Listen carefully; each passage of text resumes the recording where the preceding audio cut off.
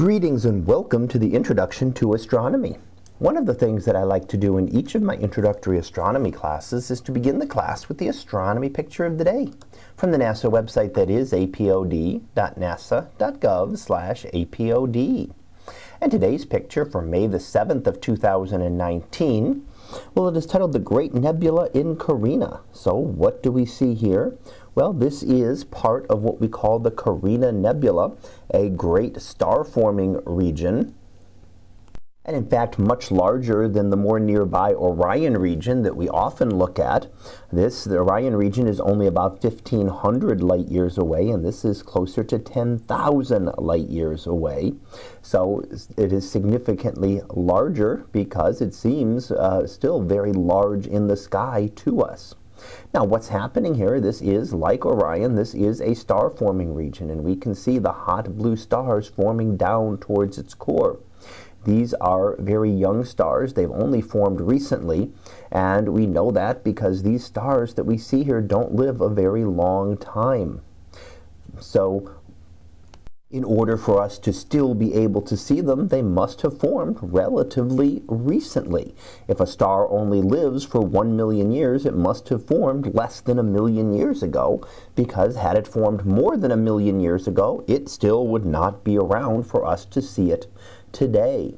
So the fact that we can see some of these stars means they had to have formed very recently. And we're still seeing the leftover material from which they formed, and new star formation is still ongoing here. So thousands and thousands of stars are forming. Of course, the ones that we see primarily are the biggest and the brightest ones. And those in this one are dominated by the star Eta Carinae. And it is a very big star, and the most energetic, most powerful one here, and is one that is likely to explode as a supernova at some point in the near future.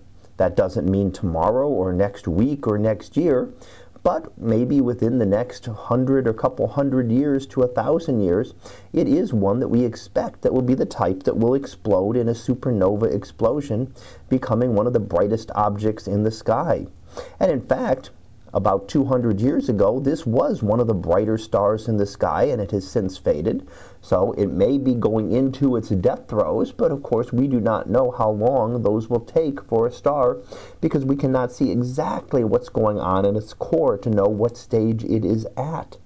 So we really don't know when it will go supernova, and could do that in the next few years or decades or even centuries. So it is a star that astronomers will continue to watch for that, and would be a chance to really have a star that goes supernova that has been very well studied before it exploded.